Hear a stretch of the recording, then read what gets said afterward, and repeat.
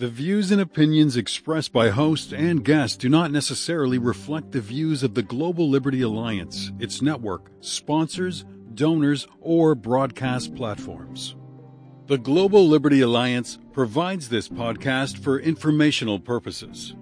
Freedom of speech is a fundamental right and essential for free societies to prosper. Thank you for listening and supporting the mission of the Global Liberty Alliance, dedicated to strengthening and defending fundamental individual rights, free markets, and the rule of law.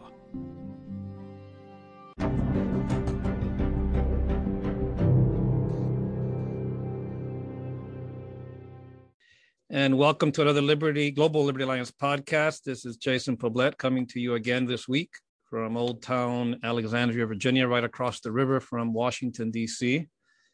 Today we're going to talk about probably one topic, but I think we may bleed into two or three topics. Transitional justice, a long-time favorite topic of mine, and of course, hostage issues, which we had some news this week with the announcement and the creation of the Congressional Hostage Task Force, headed up by the great Congressman Ted Deutsch, longtime champion of these issues, and Congressman Hill as well. They were doing a press conference yesterday. We were over there at the Capitol, and we welcome the caucus to the battle on hostages. And today's guest, Dr. Danielle Gilbert, Danny Gilbert, is not only an expert in this, but she's done a lot of work in the field, and we're going to chat with her about this. Danny, how are you doing? I'm doing great. Thank you so much for having me, Jason.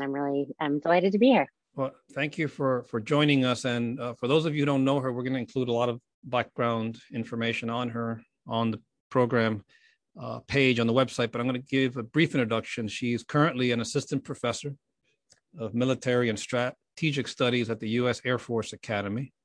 She received her PhD from GW University, George Washington University, which is where I met her a few years ago here in Washington, D.C. And she was doing, I think you were doing back then, your PhD, you were a candidate in residence, correct? Correct, at the Institute for Security and Conflict Studies at the time? Precisely. That's what you were doing, right? She's done a lot of research, which I'm not going to list all of it, but it's a phenomenal list, and I will publish several of these online along with her bio. Before she did her doctoral work, she served 4 years on Capitol Hill, including as a senior legislative assistant and appropriations staffer. Oh, you're an appropriations person. I forgot that. I worked with the Ways and Means Committee. So you have an authorizer appropriator conference. We'll explain to people what that means in a minute. And then she worked as interesting combo, especially for the members on those committees. But and she did a lot of policy advice on several presidential and congressional campaigns. So Danny, before we jump into the subject matter, I think you wanted to say something, a special disclaimer. I do. So I just want to share that the views that I express on the podcast today are mine and do not represent the U.S. Air Force Academy, the Department of the Air Force, or the Department of Defense. Which all entities that are lucky to have you, by the way, but I understand. And thank you so much. So before we jump into, we're going to start with Colombia, but before we jump into that, what was your experience working with the appropriations folks on the Hill?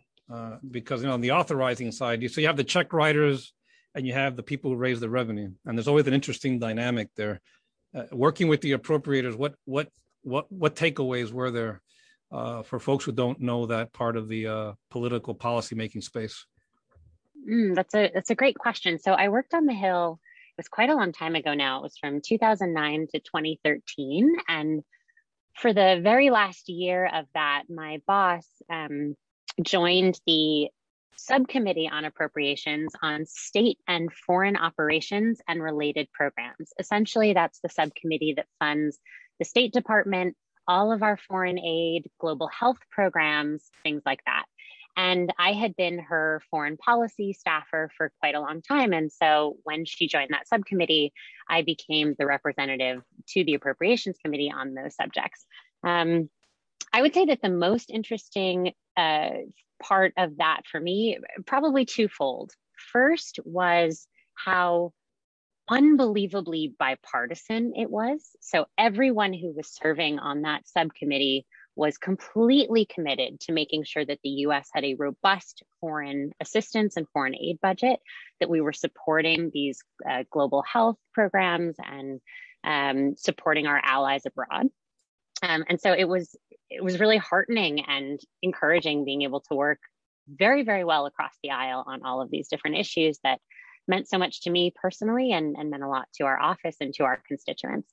I think the other part of that was really interesting is learning kind of the insides of the appropriations process and all of the different ways that legislation can get passed. And sometimes it is putting the money before the actual legislation. So for instance, we really were hoping to do something about metastatic cancer, and there was not an existing program. And we found a way to increase funding for a specific office using the funding mechanism rather than passing legislation. And so it became a really interesting insight into all of the different ways that things work on Capitol Hill, that sometimes the money comes first and sometimes the ideas come first, writing things into law. I remember my wife was on the Foreign Affairs Committee at the time, and she had very similar experiences. Of course, she's on a authorizing committee, so they don't write the checks, but they are engaged in helping develop policy, especially in that space that you're talking about, which is a very bipartisan. At least it used to be. I don't know. I don't know today, but when it came to the space of human rights and some of the topics we're going to talk about today, it didn't matter if you're a Democrat or Republican. In most cases, the overwhelming majority of cases, when it came to distributing aid and helping folks around the world, it was pretty bipartisan. And I remember the big initiative when she was there was the Global HIV/AIDS project. Back then, I think Bush was president, W. Bush, and it was a big priority for them. And it was pretty phenomenal during that period how quickly product moved when everybody was on the same page, if you will, and there weren't these partisan and not even partisan. I think at times on the Hill you have a lot of territorial issues between committees and jurisdictional questions, but in that space that you were working on, it tends to be pretty bipartisan, and there's a lot of agreement in moving products. So that's great. Absolutely. Let's talk about I had the distinct privilege of working on the Hill at the same time as your wife. So I was able to learn from her and watch her successes, and I feel very grateful for that opportunity. Well, I will tell her. Well, she'll listen. I've been trying to get her on the show, but she says no. She says, I think at some point she should host a few of these because she has many great stories, and I'll let her know. Maybe you'll encourage her to. You should tell her, hey, you should do a show or two. Maybe she'll do it. Let's go back how you came to all this, because we have so many of our listeners send us feedback. How can I get more involved in this space? So quickly take us through, before you graduated, I think you went to Yale, and that's where you did your BA work. Then you went off and you did some graduate work at the London School of Economics, and then eventually GW. But before any of that, the Danny pre-Yale, how did you come to be more interested in the subject matter? And what do you recommend to young people that are interested in a career in this sort of work? Oh, it's a great question. I grew up in a very political and very active household. We were always watching the news. We were always talking about current events at the dinner table. And from the time that I was very young, I always wanted to make a difference. I always wanted to be involved in politics. I was always really interested in foreign policy specifically. I grew up very interested in studying the Middle East. I spent a lot of time traveling to the Middle East when I was younger, and for a very long time, that was my substantive and regional area of interest and expertise. I went to college knowing that I wanted to study Hebrew and Arabic, and I really always wanted to study the Israeli-Palestinian conflict, and spent my summers getting involved in various coexistence programs and internships and things of that nature. I figured out pretty early on when I was in college that whenever I was getting really involved in politics, I missed something about academia. I missed studying. I missed the rigor. I missed kind of very high level intellectual conversations. And whenever I went to academia and when I was studying in college or talking to professors, I found that I really missed not only the action of the political side of things, but the ability to really make a difference in people's lives. You can study things all day in the library, in the classroom, but it, for me, did not feel as fulfilling as really being engaged in the policy process. And so throughout college, I always felt a little bit kind of torn between these different worlds. One of the things that I started doing was trying to get involved in think tank work. So looking at what scholars who were really committed to the policy process were interested in doing. So I interned at various think tanks throughout my college experience. And right after undergrad, went to the London School of Economics for a one-year master's program. And when I was finishing up at LSE, I was trying to decide what I wanted to do next with my life. By then, I had decided that I really wanted to pursue a PhD in political science, but I wasn't sure I wanted to go straight there. And essentially, I was deciding between doing an intensive Arabic program for a couple of years and really becoming fluent in Arabic, or trying to. It's a very challenging language. Extremely, or moving to Washington and having an opportunity to work on the Hill. And I really wrestled with this. And I thought, well, eventually I want to be an academic, but I want to be the kind of academic who's involved in the policy process, who understands how Washington works. And I thought that the best way for me to be able to do that eventually, and also in the meantime, to make a difference, hopefully, in people's lives, would be to come work on the Hill for a little bit. And so I took this job as a legislative assistant, and I thought I'd stay maybe a year, maybe two. I ended up staying 4 years because the job kept getting more exciting. Wow. For example, that ability to work. The bug bit you, and anybody who's worked on the Hill, you were a house rat. Like after 2 years, they say you make 2, then you go to 4. You could have made it to 10, if you stayed 5. I know. But, I know. I think 4 years is probably not that common an amount of time to stay. I think people are kind of either they're shorter or much, much longer. But I always knew I really wanted to get that PhD. And so eventually I left the Hill and very intentionally chose the PhD program at George Washington University so that I could stay in Washington, so that I could stay involved in the conversation and keep up my contacts and attend think tank events and things like that. So I started the PhD program in 2013, and I came in 100% convinced I was going to write my dissertation about nationalism and women's roles in anti-authoritarian movements in the Middle East. I was completely sold on this particular topic. Wow.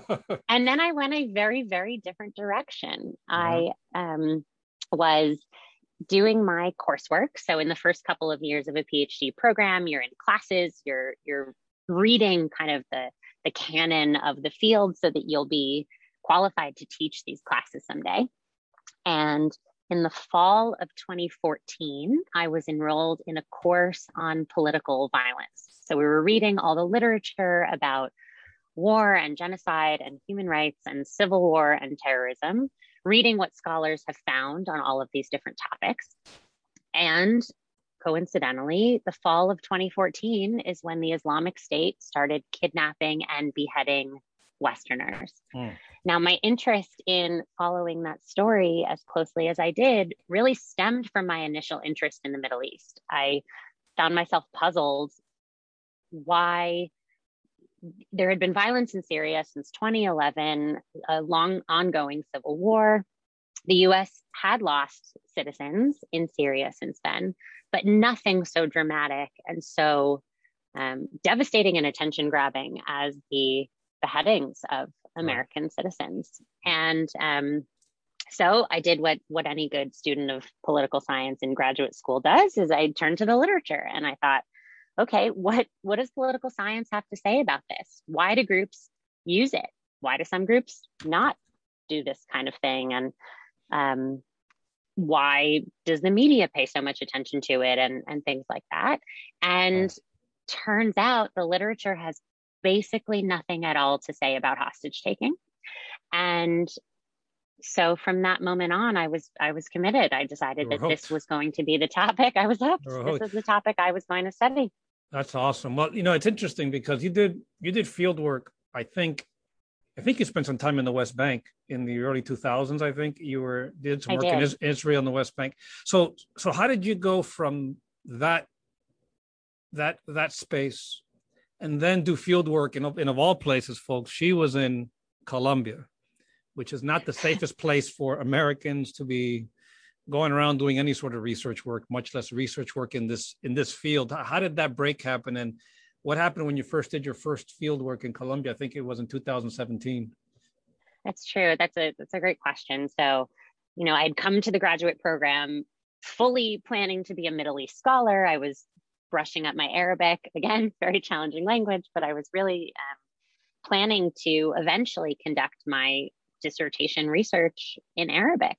And then from the moment that I became so interested in understanding the dynamics of kidnapping and hostage taking, I started thinking about, okay, how do I want to study this? What kind of method do I want to use?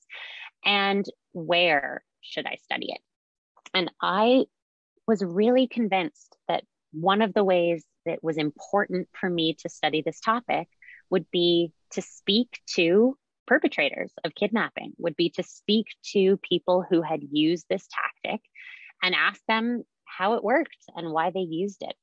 And once I had that idea in my head, I pretty much decided that the Middle East would not be a safe place for me to study that. Well, Colombia wasn't the safest place either at the time, by the way. It wasn't the safest. Right. Don't tell my parents, but it was certainly safer than trying to go to Syria, or trying to go to Yemen, or there's a method in social sciences called participant observation, where you learn about the phenomenon by participating in it. Maybe you study protest movements or things like that, or elections, and you jump in the fray. I did not want to be a participant observation in a kidnapping. I wanted to just conduct interviews as safely as possible. And so I looked around the world and I, tried to figure out, where is there a robust and varied history of kidnapping that is a place that I logistically can go and ethically can go. And Colombia became an early and obvious choice to me for a few reasons. One, on the logistical side, I had studied Spanish in elementary school through high school. I hadn't used my Spanish in a very long time, but my Spanish was good enough that if I dedicated myself to lessons for a few months, that I knew I would be ready to travel to a Spanish-speaking country and conduct interviews in the language of my interview partners. Awesome. And so I brushed up my Spanish. I abandoned the Arabic and picked up a language that comes much easier, I think. The other is that, so you note 2017, so the timing. So in 2016, the Colombian government had signed a peace deal with the Revolutionary Armed Forces of Colombia. The Spanish acronym is FARC. And the FARC is a left-wing Marxist-Leninist guerrilla group. They had been fighting against the Colombian state for more than 5 decades. Yeah. It was the longest running insurgency in the Western Hemisphere. When that thing started, I don't think either one of us were born. I think they formed in the 60s. At least I wasn't. I think it was 64. I was born in 70. So I know you're much younger than me. So that was going on for a long, long time. When that peace agreement, when that peace process happened, I was a little skeptical. You'll tell us a little bit more about it now. But the good news is that for those of folks who don't know about the conflict, a lot of people died. Several 100,000 people died. The disappearances were significant. It cost a lot of money. For those of us with economic backgrounds, by the way, when I went to law school, they crammed law and economics down our throats for a year. Some of it stuck, some of it didn't.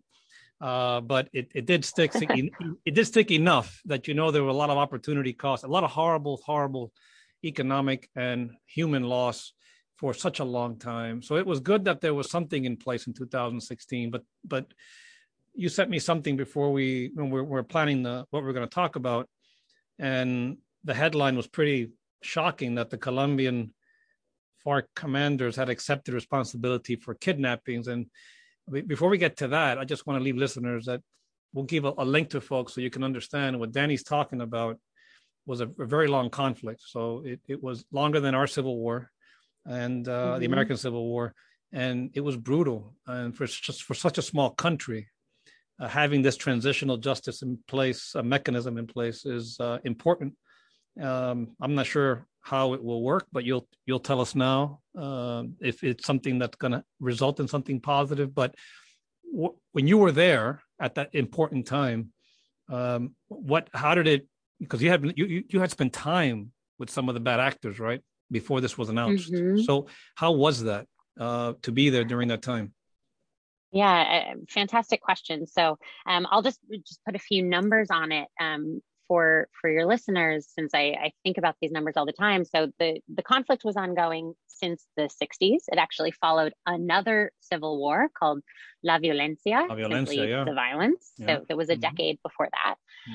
But since the mid 1960s, when the FARC and another left-wing rebel group called the ELN, the National Liberation Army, when those groups formed, and then decades later, there were right-wing paramilitaries that also formed, and there were drug cartels. This was a multi-actor conflict, dozens of armed groups fighting each other, fighting the state.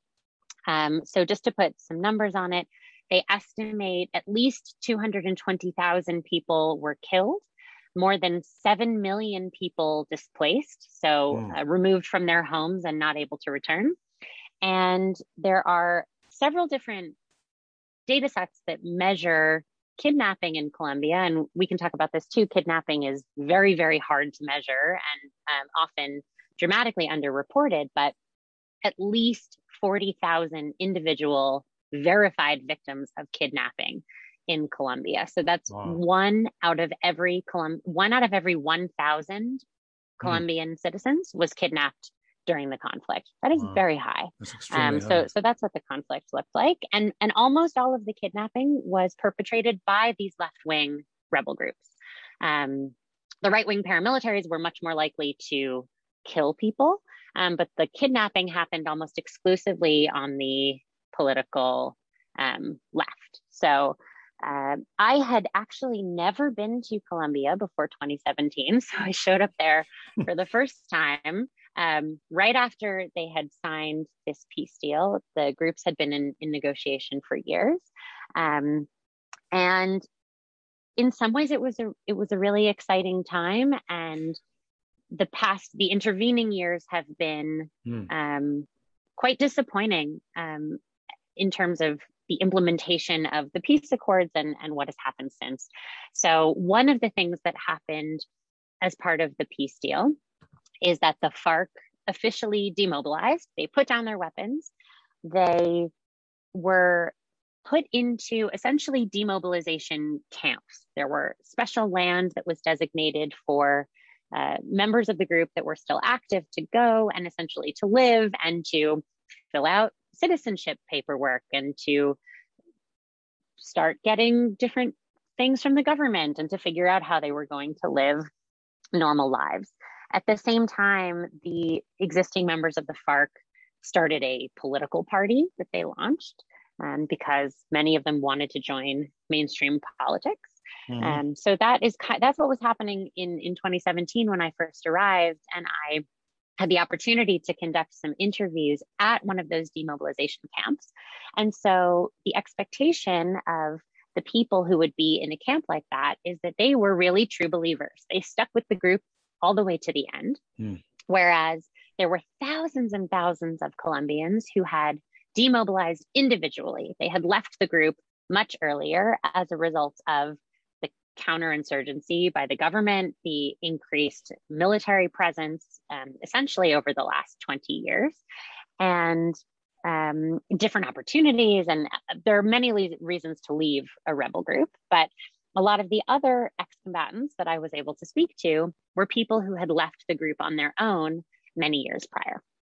Wow. Let me ask something about your the transition in for you as far as the beginning of your field work. I'm just curious, as someone who learns Spanish outside of outside of a Spanish speaking country, how'd you find your I mean, you speak Spanish very well. How was that at the very beginning when you were starting to use your Spanish in the field with folks like this? Let's see, a few things I can think of. So I committed to myself from the moment that I arrived in Colombia that I would always use my Spanish.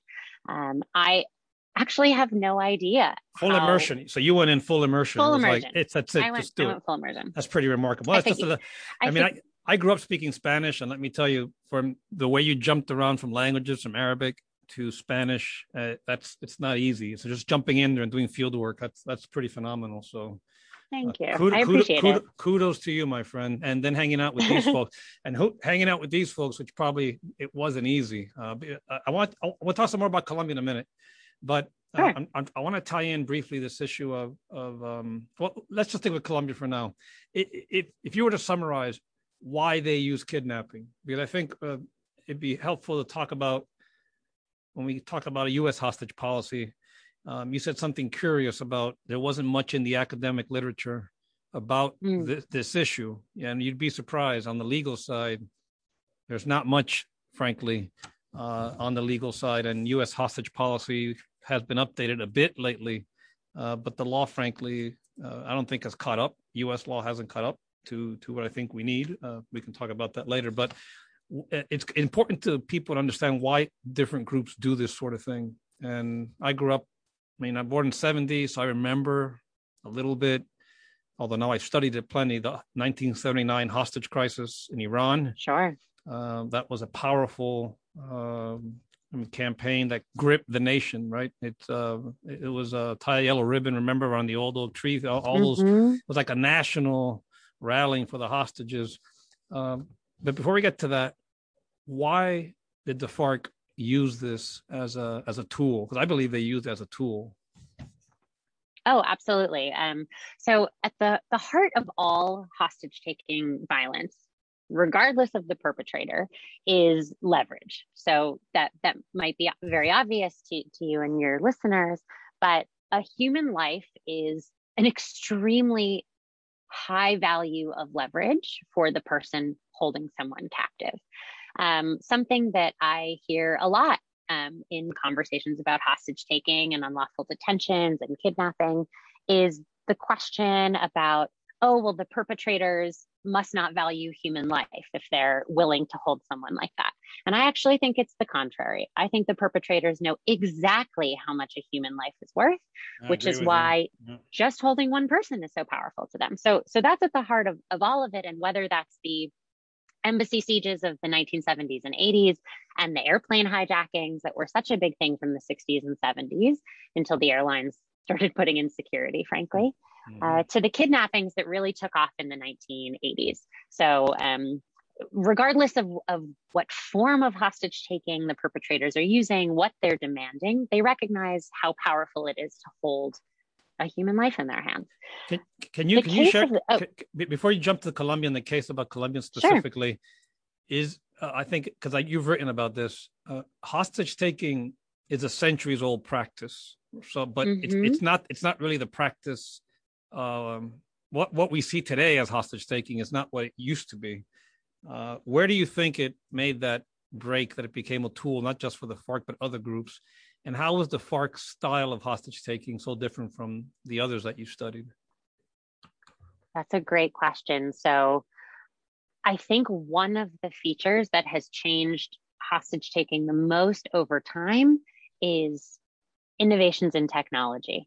So I wrote a piece about this in War on the Rocks a few years ago that I can send you the link for the show page if you'd like, that essentially there have been a few major technological innovations that have been very beneficial to hostage takers and have fueled the use of hostage taking as a tool. So one of them is commercial air flight, frankly. So after individuals started hijacking airplanes, often to escape the Soviet bloc or to escape a few individual people in the US used it to hijack a flight to get a free pass to Cuba, criminals who were essentially trying to escape the arm of the law.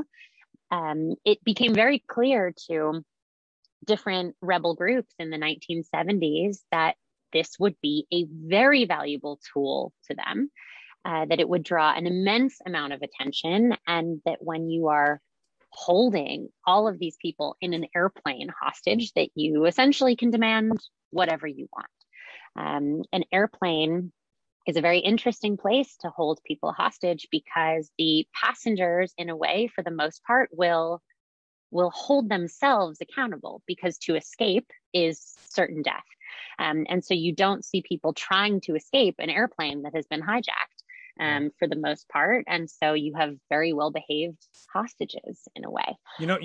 So I'm sorry to interrupt you, but I have to say now, I forgot, you brought something to mind and I'm going to forget. You just brought to mind Operation Entebbe, precisely when the counter-terrorist hostage rescue mission that the Israeli Defense Forces carried out. I think it was in the late 70s. I think you don't see a lot of that, frankly. You don't see many planes getting taken hostage lately, but it's an interesting dynamic. But anyway, sorry to interrupt you. Keep going. And, not at all. You don't see a lot of that anymore, essentially because there used to not be any airline security. You could walk right onto a plane. Your bags didn't get checked. You didn't go through a metal detector. And when the hijacking started in the 1960s and 1970s, the airlines fought against implementing security measures because they thought most passengers wouldn't like it, right? They thought passengers wouldn't like it. And so eventually, when this became such a problem, the airlines wisened up and they started implementing security. And that is why you don't see much airplane hijacking anymore. So,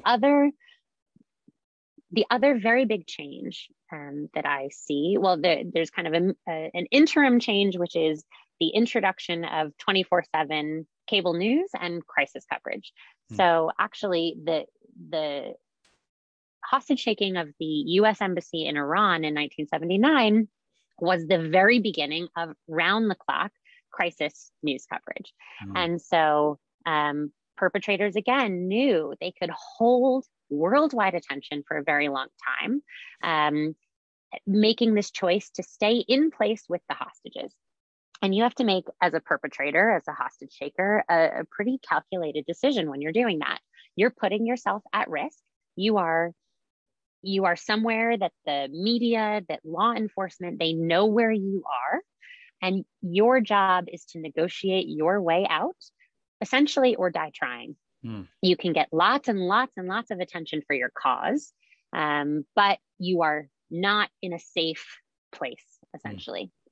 The big change, as I argue in this piece on War on the Rocks, came with the invention of technology like the iPhone and YouTube, when kidnappers could, at a very large scale, take hostages and bring them to new, clandestine, undisclosed locations. They could be in their safe hideaways across borders, in the jungle, in a cave, what have you. And they could still project these brutal videos. They could capture worldwide attention for their cause without being in a place that the media and law enforcement know where they are.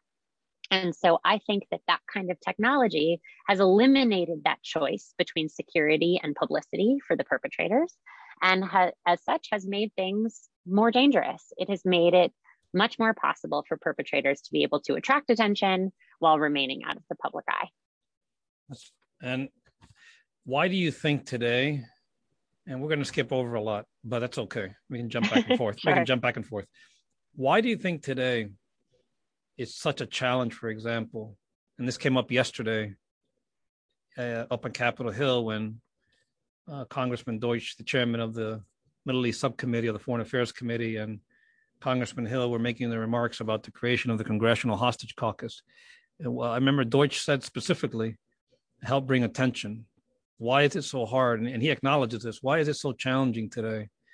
Is it because there's all these new forms of information dissemination that we have out there, the internet, the private channels, the Twitter, the this, the that, versus back in 79, I remember this was a big deal for Nightline and Ted Koppel. And I've seen a lot of those old programs, and it was constant every night. The American people, there was no internet back then. They had that one window onto the hostage crisis. And you knew that if you watched Ted Koppel that night on Nightline, you would get the ticker and you get an update about what was happening. It was a very political event also, which we're not going to talk about today here in the States. But today, on the other hand, I can't tell you, Danny, how hard it is. It's very difficult sometimes to bring attention to the fact that there are Americans unlawfully imprisoned or held hostage, not only by state actors, but non-state actors like the FARC. There's a good example recently of an American in Afghanistan who is apparently being held by the Haqqani network, and folks are worried they're going to leave him behind. Why is that? Why is it so tough to get the media on all sides? It doesn't matter which network we're talking about.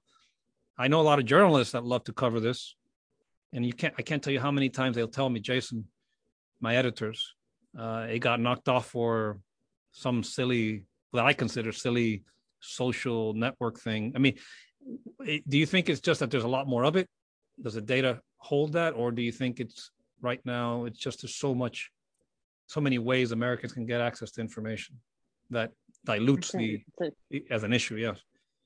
Yeah, that's a really tough question. I don't have an immediate answer to that. I think that the proliferation of all different kinds of media sources and the fact that we are so divided in terms of the media that we are consuming is probably a big part of it. It's no longer the nightly news that everybody watches and we're all kind of hearing the same story at the same time.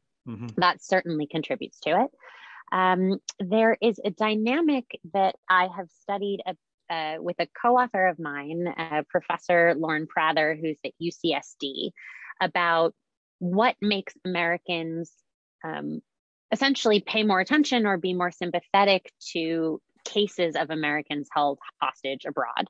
So we've looked at what makes Americans more or less likely to support costly rescue missions to bring home Americans who are captured abroad.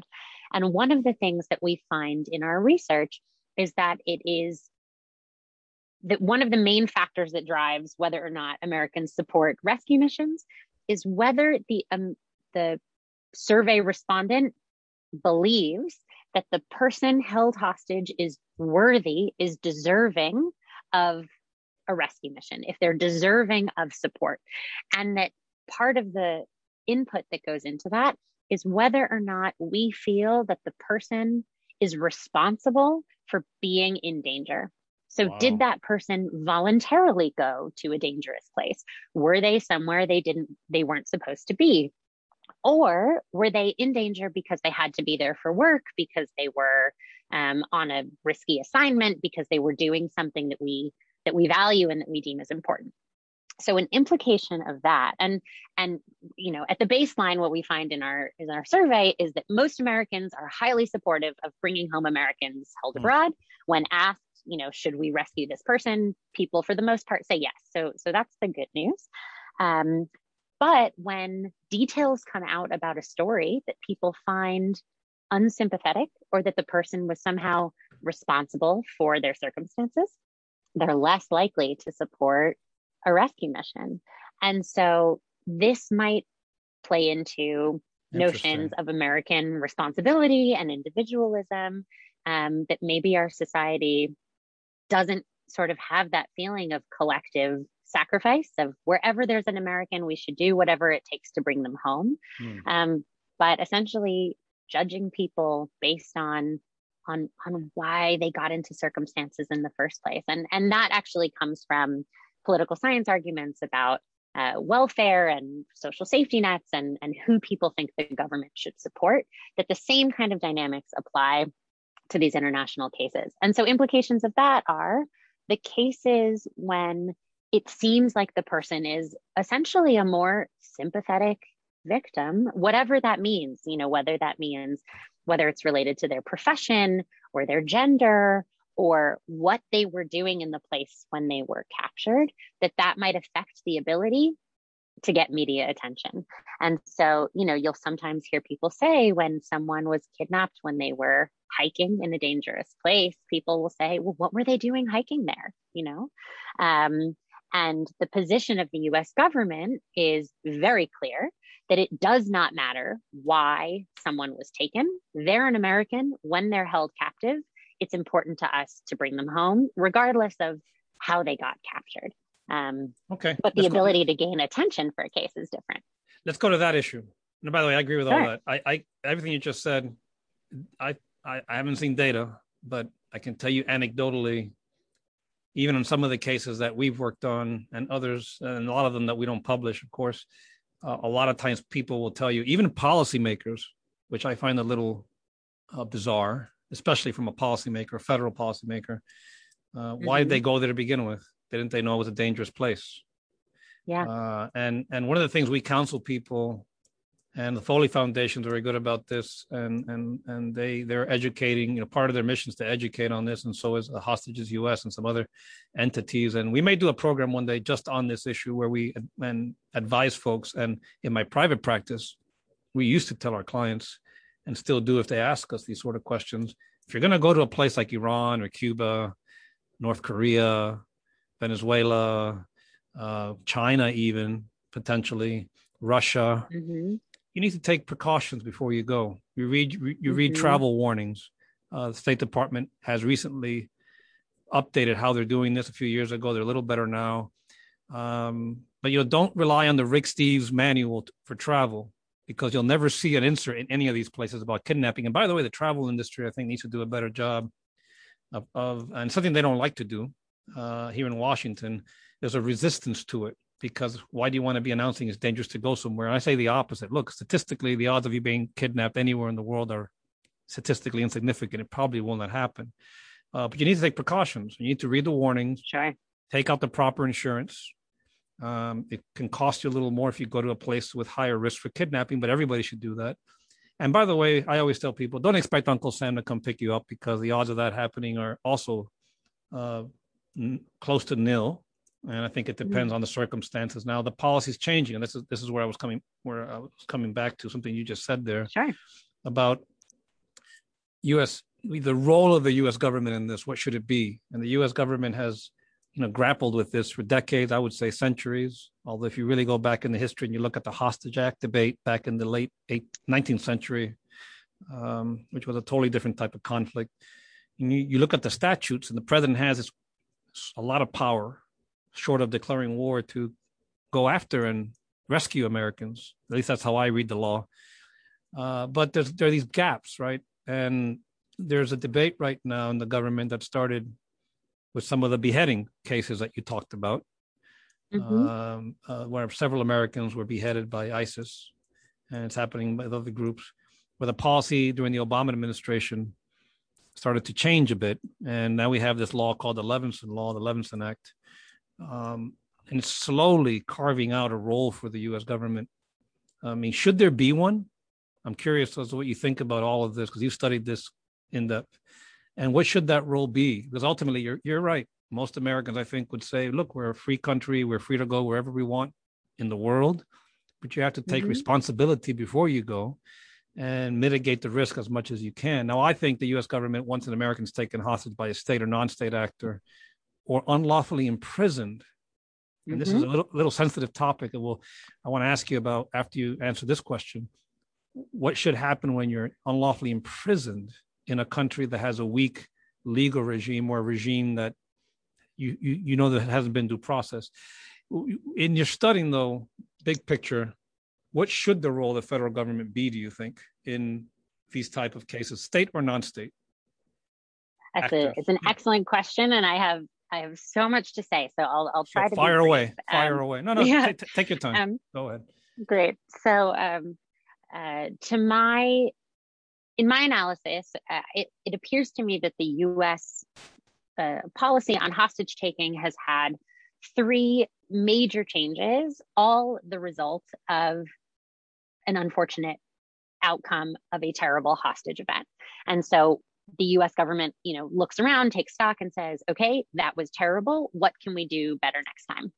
So the first happened after the hostage taking at the US Embassy in Tehran in 1979, a very botched rescue attempt that essentially became the genesis of the beginning of US Special Forces, that it totally changed how the US organizes its special forces with the specific mission of being responsible for hostage rescue. And so all of the rescues that we see abroad, and as you note very correctly, Jason, there are not that many of them. They are extremely challenging to do. They are expensive. There are only a few situations in which the US can even legally and logistically do them. But we see them from the Navy SEALs, and we see them from Army, from Delta Force, depending on where they are in the world. So that came after the Iranian embassy crisis of 1979. The next time that US hostage policy changed in a significant way happened in 2002, after the kidnapping and the, again, brutal beheading on video of Wall Street Journal reporter Daniel Pearl. And so until 2002, the US government's policy about hostage rescue had been that it was only the government's responsibility to essentially get involved in hostage cases and that it had to work to rescue Americans when the American was an employee of the federal government, when they were military or a diplomat. And so after 2002, when this happened to Daniel Pearl, the Bush administration looked around at itself and said, okay, we need to find a way to include civilians and non-combatants in this. We need to be able to do something for American civilians who are kidnapped abroad. And then the last major change, precisely as you mentioned, was after the Islamic State kidnappings and beheadings in 2013 and deaths in 2014, that the Obama administration looked around and said, well, this was obviously a failure on many counts. Maybe we didn't communicate across agencies properly. We didn't respond fast enough. We weren't communicating with families. There were things said to families of hostages in this moment of crisis that no one would ever want the government to say to families of hostages, like, don't try to pay the ransom, we will prosecute you, which, though current US law, is a very hard thing to hear when you're going through this kind of just unbelievable tragedy. And so what happened after 2013 is the US government did an examination of its interagency process, and President Obama released what is known as PPD, Presidential Policy Directive 30, and an executive order essentially laying out a few institutions within the US government that would focus explicitly on dealing with the capture and recovery of Americans kidnapped abroad. So how are the agencies going to talk to each other? How do we bring Americans home? How senior levels of government are going to deal with these issues? And how will information be shared with families in a sensitive, timely, and appropriate way? And so what happened from PPD 30 was the development of several different government organizations, as I mentioned. One is the Hostage Recovery Fusion Cell, which is the interagency day-to-day operations following these hostage cases, working to bring Americans home. And there are representatives from kind of every national security agency you can imagine in the Fusion Cell. There's the Hostage Response Group, which is senior level players from the Hostage Recovery Fusion Cell, from the National Security Council, who are kind of making the top line decisions on what should we do about these individual cases. And there was the creation of an office at the State Department, which I know you've mentioned and talked about on your show in the past, the Special Presidential Envoy for Hostage Affairs, or the SPIHA. And the SPIHA is dual-headed in an interesting way that I think actually paved the way for the Levinson Act that I'll talk about in a second. The SPIHA is responsible both for bringing diplomatic attention to the cases that the Hostage Recovery Fusion Cell are working on, which are very explicitly when Americans are captured by non-state actors abroad. So they're kidnapped by criminals, they're kidnapped by rebels, terrorists, not the governments of those states. The SPIHA can help diplomatically with those. And the SPIHA has a different role, which is not a part of any of the rest of this constellation of hostage recovery infrastructure, which is to deal with cases of Americans unlawfully or unjustly detained abroad in essentially what I would call hostage diplomacy, which is holding someone under the color and guise of law, so arresting them through normal state procedures, but the intention is to use them as leverage, just as a kidnapper, a non-state actor kidnapper would when they're holding someone kidnapped. So the SPIHA kind of has these dual-headed roles. Now, I think one of the problems. Please. Before you continue, let me ask you, and you can answer this at the end, but one of the questions I have for you on the SPIHA is, should he or she be at state, or should he or she be at the NSC, or be able to access those two places at the highest levels, including some other places with heightened importance, given his role in this process? And you can answer that later as part of your commentary, because it's something that, of all the things in the Levinson law, that's the one section that I've always questioned whether it should be structured the way it's structured right now. But jump on in. Sure. I think you're exactly right to point this out, that the SPIHA is limited in some very important ways. That it is a high-ranking position. It's ambassador rank. It's Senate confirmed.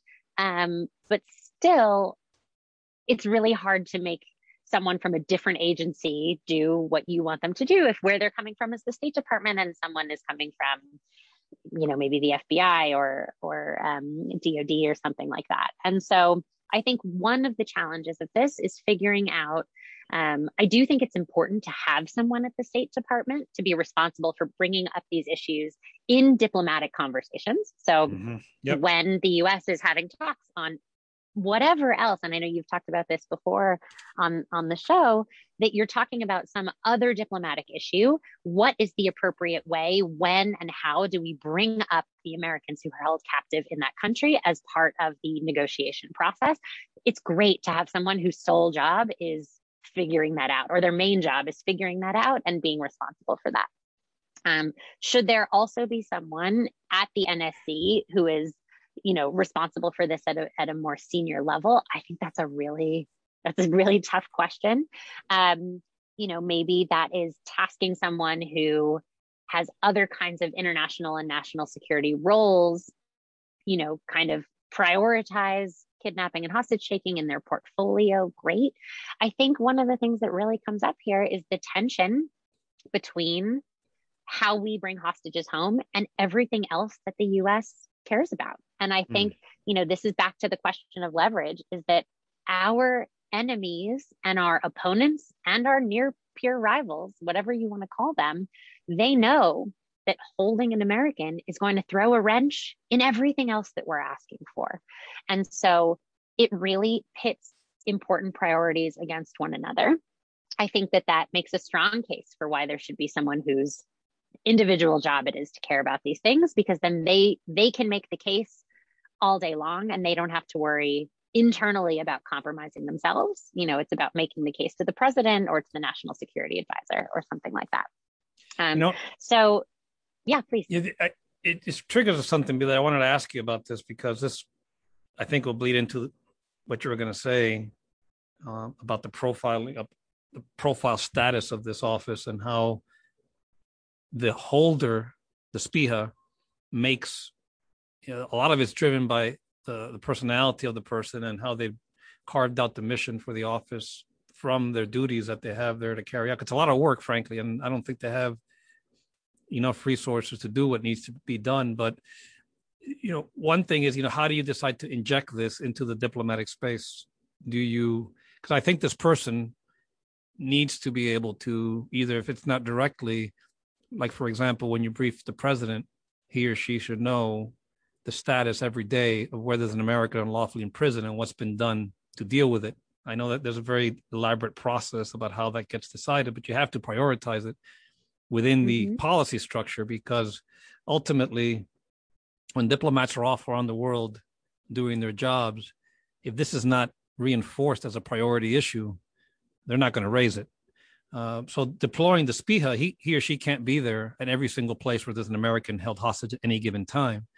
So there has to be a whole approach, I think, in elevating this so that everybody from the president on down to the ambassador sitting in a country where there is a hostage or an unlawfully imprisoned person, that consular affairs or whoever does this, makes sure that this becomes a priority. And you need somebody with a personality that can, I guess, borrow a House term, House Representatives term, to whip the diplomatic corps and make sure it's a priority. You know, when Robert O'Brien, I forget where he went, he did a trip that kind of shocked some folks, where he, I think, went to do some hostage diplomacy in Europe.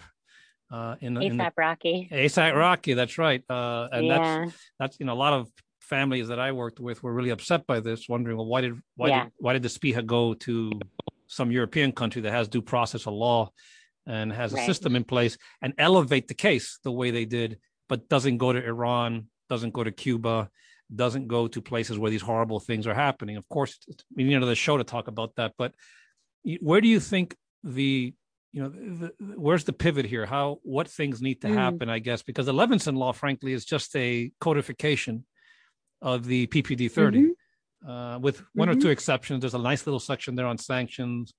Some accountability is in there, but what do you think has to happen, I think, in this next phase, so we don't wait for another tragic experience and Americans are targeted again and our government reacts? Because, by the way, you said something that, as a conservative, gave me a little goosebump here about this constellation of entities.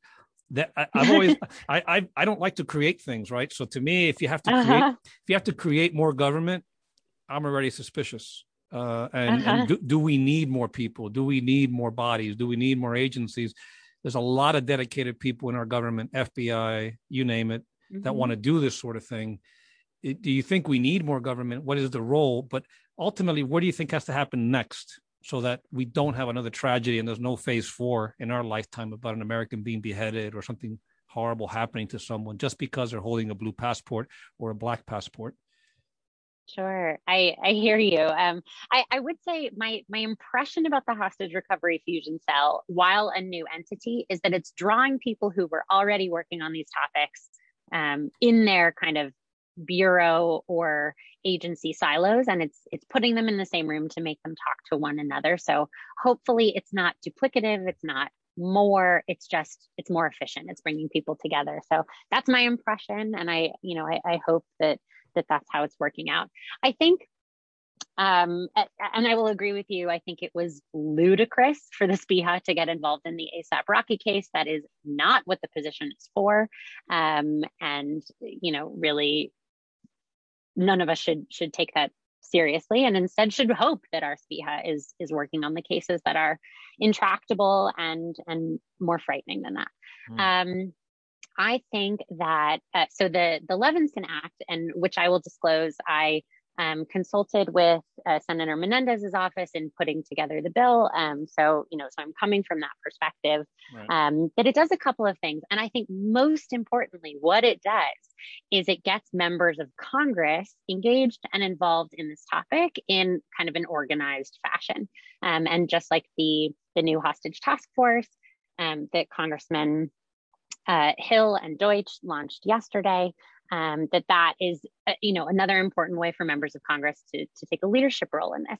And part of that is that members of Congress are going to be as concerned as possible about their own constituents and about the cases that they care about. Exactly. And so it's much easier to get an advocate.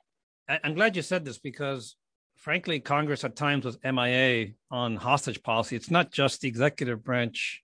We started this podcast talking about authorizers and appropriators and the bipartisan nature of hostage policy, of foreign ops and what have you. And this is an area where there should be a lot of congressional participation. In fact, anywhere there's an American unlawfully imprisoned or held hostage, they have a representative, they have 2 senators. I think those folks, they must be engaged. And a lot of times members don't know how to deal with these issues. And it's great that you have champions like Menendez, Menendez is a true champion on this issue. Congressman Deutsch. There's several others on both sides of the aisle that are working hard to bring this process together, because without congressional involvement, you and I both know also that it's also a pretty good check on the executive as well, right? At times when these things... I think it's the most important thing. That I think it's why they launched the task force, frankly, is to, to hold the administration's feet to the fire, to keep attention on these cases. The Levinson Act did a couple of things other than codifying PPD 30 into law, which frankly, I think is a good thing. I think it's a good thing to have it on the books. The other things it did that I think are important, first, it defined what kinds of cases of Americans imprisoned abroad by state actors, when those cases should be transferred from the Bureau of Consular Affairs to the SPIHA's office per the approval of the Secretary of State. Essentially what that says is that there are maybe 10 different categories of unlawful or unjust imprisonment abroad, that case will be removed from someone who's dealing with kind of day-to-day what's happening to Americans abroad, basic justice or legal cases, to this is a case that requires the attention of the Secretary of State, of the President of the United States, that this is a diplomatic issue. And so defining when those cases should be transferred, I think hopefully should make a really big difference for the families of these particular cases. So that's one thing that it did that I think is quite meaningful. The other is that it requires annual reporting to Congress on all of these cases. So, that was something that I personally was very excited about as someone who studies these cases, that there's absolutely no data. There's no way for me to find out how many Americans are imprisoned abroad. All of the research that I've done about Americans imprisoned abroad relies on public reportings of these stories, which is only the tip of the iceberg. And so having this public reporting to Congress, even if it's not something that a researcher like me can access, it means that the members of Congress will know when their constituents are being held abroad by state or non-state actors. And so I think that that's going to be a really meaningful way to keep the members of Congress involved in this issue. And we're talking with Dr. I have to say your name a few times. Not my team will say I didn't, so I'm going to say it multiple times now. Dr. Danny Gilbert. We're talking to Dr. Danny Gilbert about hostage policy and transitional justice issues. Danny, as we start to get to the tail end of the show, I could keep going. So we want to have you back because I think that there's a lot we just started to scratch the surface on. But on and you're right, on the Levinson law, it's going to be, I think, a powerful tool to not only galvanize members, publish data, but also empower the SPIHA and the team, because this is all internal Beltway stuff. But anytime you create an entity like this within a bureaucracy, doesn't matter which state, treasury, doesn't really matter.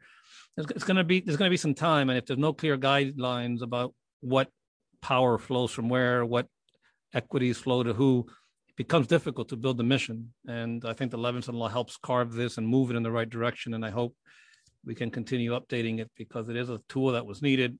We didn't have it a few years ago when some of us started to be a little more active in this space, and we're turning to the government, because a lot of times, folks, those listening who've maybe never heard about cases like these, the government used to tell you, and they still do, stay quiet, don't say anything, don't go public. In some cases, maybe it's warranted. You have to take each case by case and see what the facts tell you. But usually, especially in the case of state actors, you need to be very proactive. You need to lean in. I'm a creature of the Cold War. I'm a Cold War baby. And I grew up and I listened to members of Congress talk about prisoners of conscience behind the Iron Curtain. And I saw the power that the Congress could have when they would bear witness to these cases, talk about them. It does afford them protection, and it can help move these along. That's not always the case, but it's good to have folks like Danny writing about this, talking about it, the media reporting on the cases. It does help save lives. I believe that in some cases it's important to be public. I think the Levinson law will help us do that. It also gives us, this is kind of one of the last few questions I can ask you in the time frame I've been given, so I apologize for that. But what do you think about the whole justice process? So you get people out, we bring them home safely, we hope. How important is it and maybe you saw some of this in Colombia, that they're struggling with it now in a transitional justice setting. But in a situation like here in the States, how important is accountability to help long-term policy as a deterrence? Should it be something that we do more of? Like sanctions are part of it. We can have another chat about sanctions. I'm not sure that they necessarily always help during a hostage crisis. They can help. But how important is it, though, to hold the people who did this to account in a court of law where possible, or frankly, when you can hold people to account in other ways, especially when they're a non-state actor holding a hostage somewhere. But how important is that element of it as a long-term deterrent?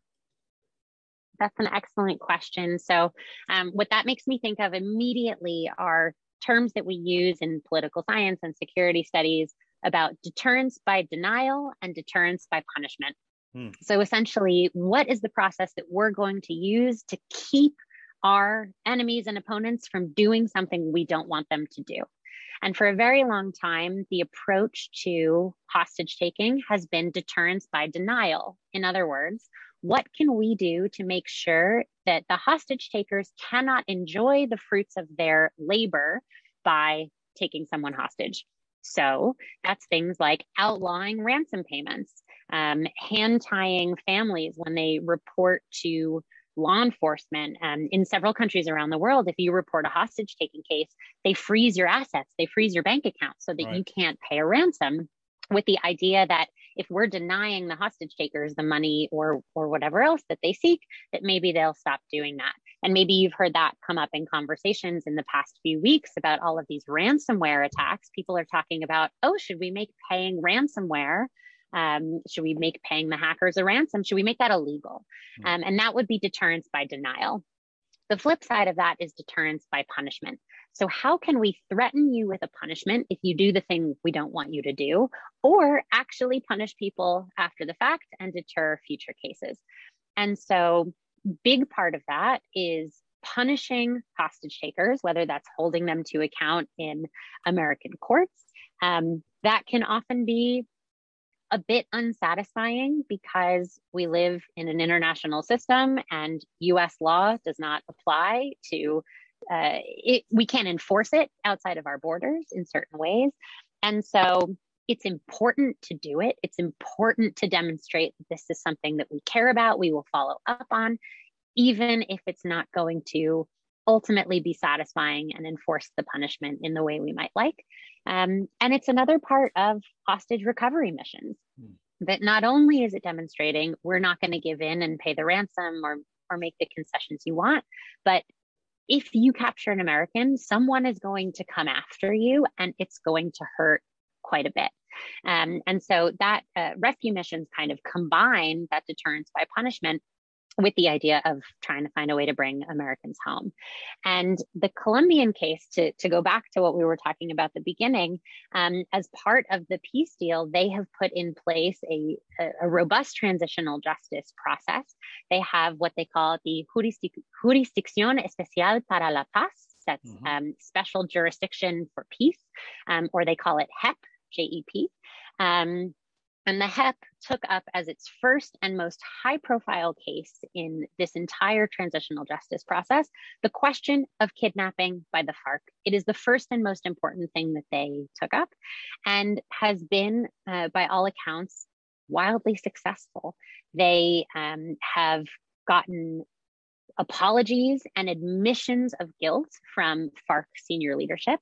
The FARC senior leadership has admitted that what they were doing was kidnapping. They use the word in Spanish, secuestro, which means kidnapping.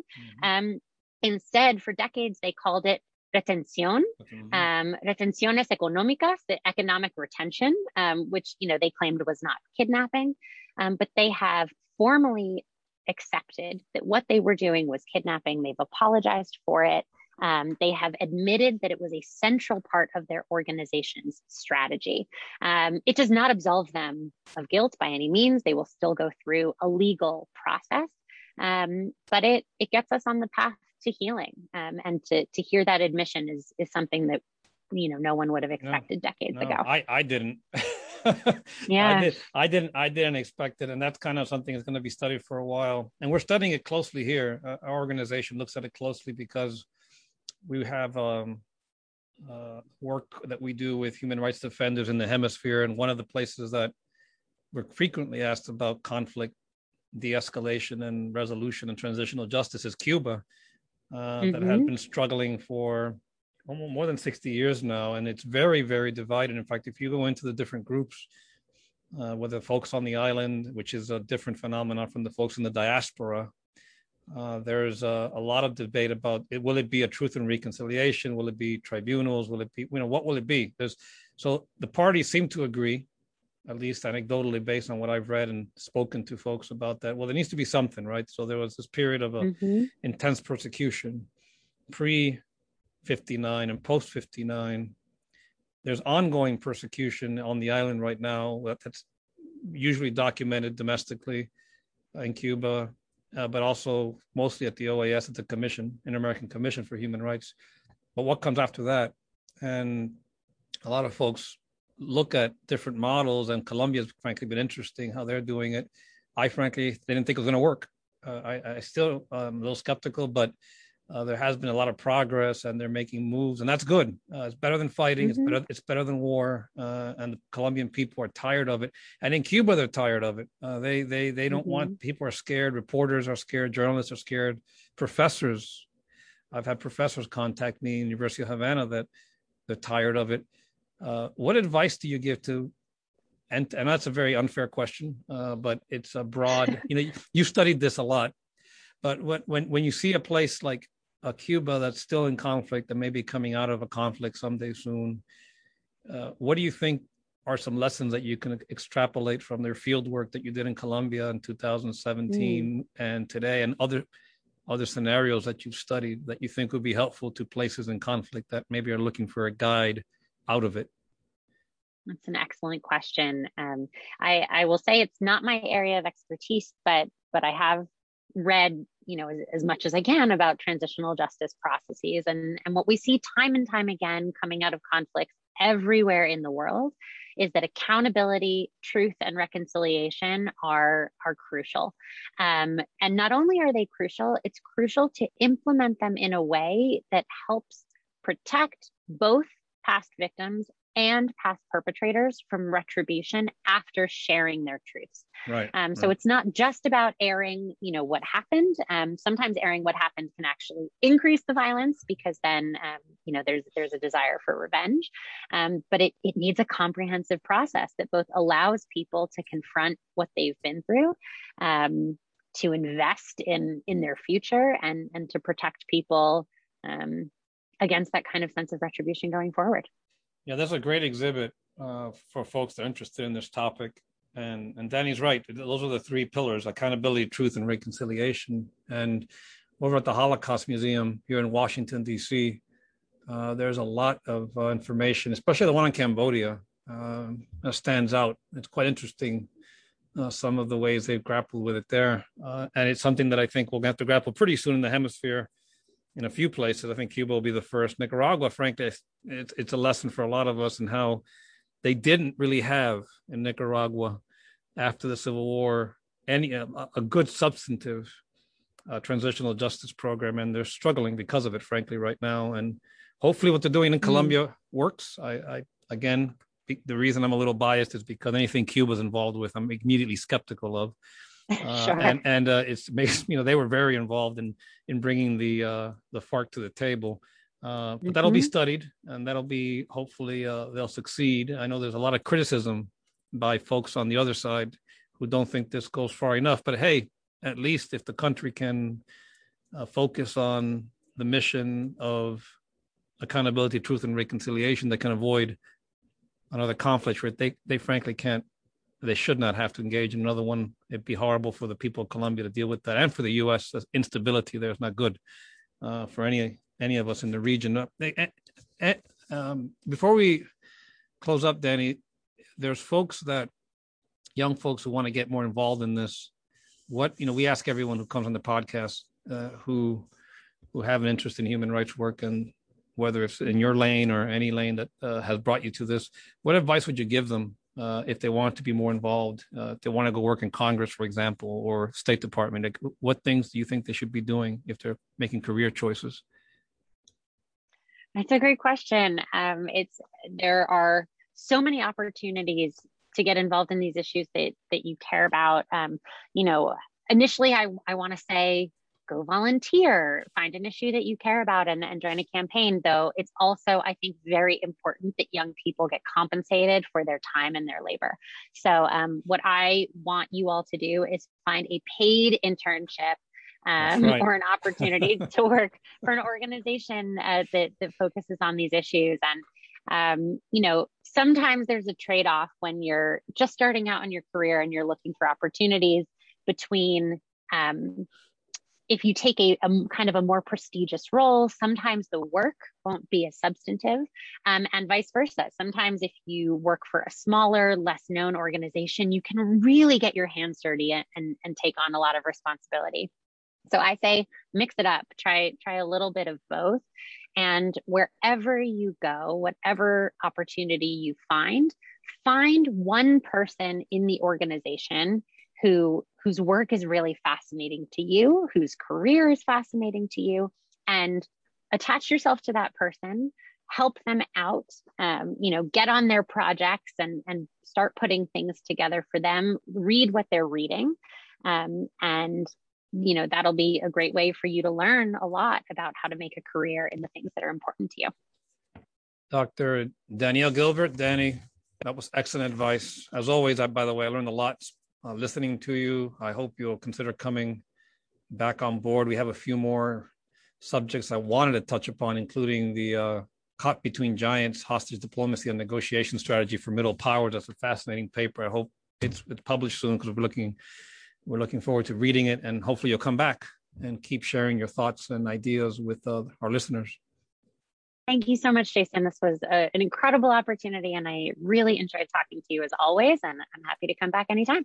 Thank you. Have a great weekend. Take care. Thanks. You-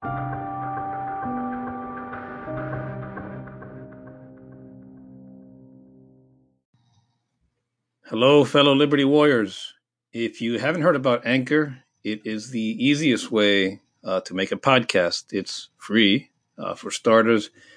There's also an awesome creation tool. If you don't want to hire a producer right away, you can record and edit your podcast right from your phone, right from your computer, anywhere you are at any time. It's distributes for you. So that's really important. Once you record this, you need to get it to the right platform. They will do that for you, including on Spotify, Apple Podcast, and many, many more. You can also make money from your podcast with no minimum listenership. It's everything you need to make a podcast. It's all in one place. It's very easy to use. So give Anchor a try. Download the free Anchor app or go to anchor.fm to get started. That's anchor.fm to get started.